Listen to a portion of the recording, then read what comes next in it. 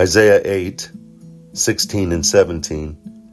Bind up the testimony and seal up the law among my disciples. I will wait for the Lord, who is hiding his face from the house of Jacob. I will put my trust in him. Trust. Do you trust in the Lord? Do you place him at the core of your soul and seal it up and trust in him in his timing? Isaiah decided to wait for the Lord, though God was hiding his face from the house of Jacob. Many of the prophecies God gave through the prophets in the Old Testament would not come true for 700 years. And there's still others that haven't been fulfilled. Are you willing to accept the Lord's timing and not yours? He tells us to bind up the testimony and seal up the law.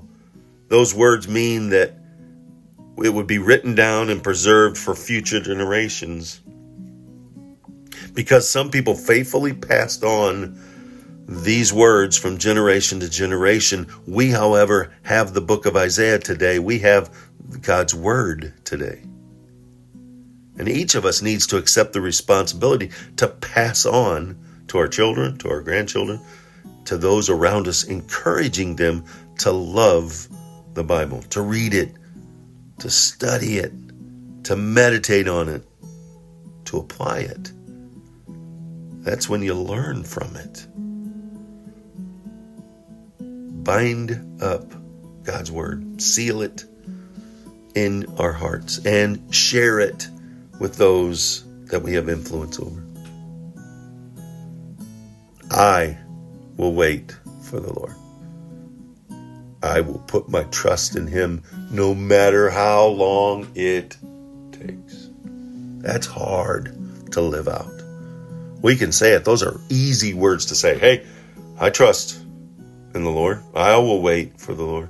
And then it doesn't happen. We've been praying for it. We've been desiring it. We've been saying, Lord, everything's in place. Why not it happen now? And we want it to happen in our timing, in our place, in our desire. We have to take that deep breath and say, you know what? It's not about me. It's not about who I am. It's about whose I am. And I'm his. And he knows best.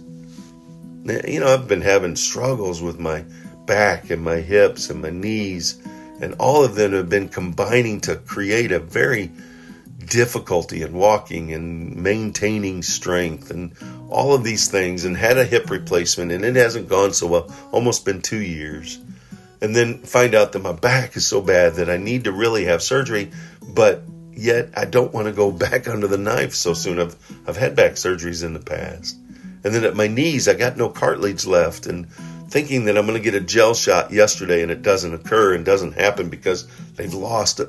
After paying for it, they've lost the gel shots because they were delivered to the doctor's office, not to me.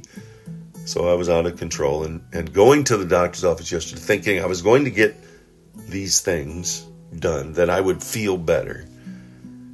And all these things occur and nothing. And then I step back and I start to think, well, why, Lord? Why is this happening to me? And I lose sight of that God's in control. And I must wait on him. I must trust him. It's in his timing. And then as I sat back and as I'm driving away after a frustrating time, you know, the nurse, as I was leaving, because it was an hour and a half wait and the doctor was behind schedule. And as we're leaving, she says, walking me out, she says, thanks for being patient. I said, well, that's who I was, right? I was a patient. So therefore, that reminded me that I needed to be patient. May we be patient on the Lord and walk out his trust in our lives, binding up the testimony, sealing his law in our hearts, and sharing that with others. He did it. Let's do it. Let's live our lives that way. Sealing and sharing God's word in our hearts and sharing it with others.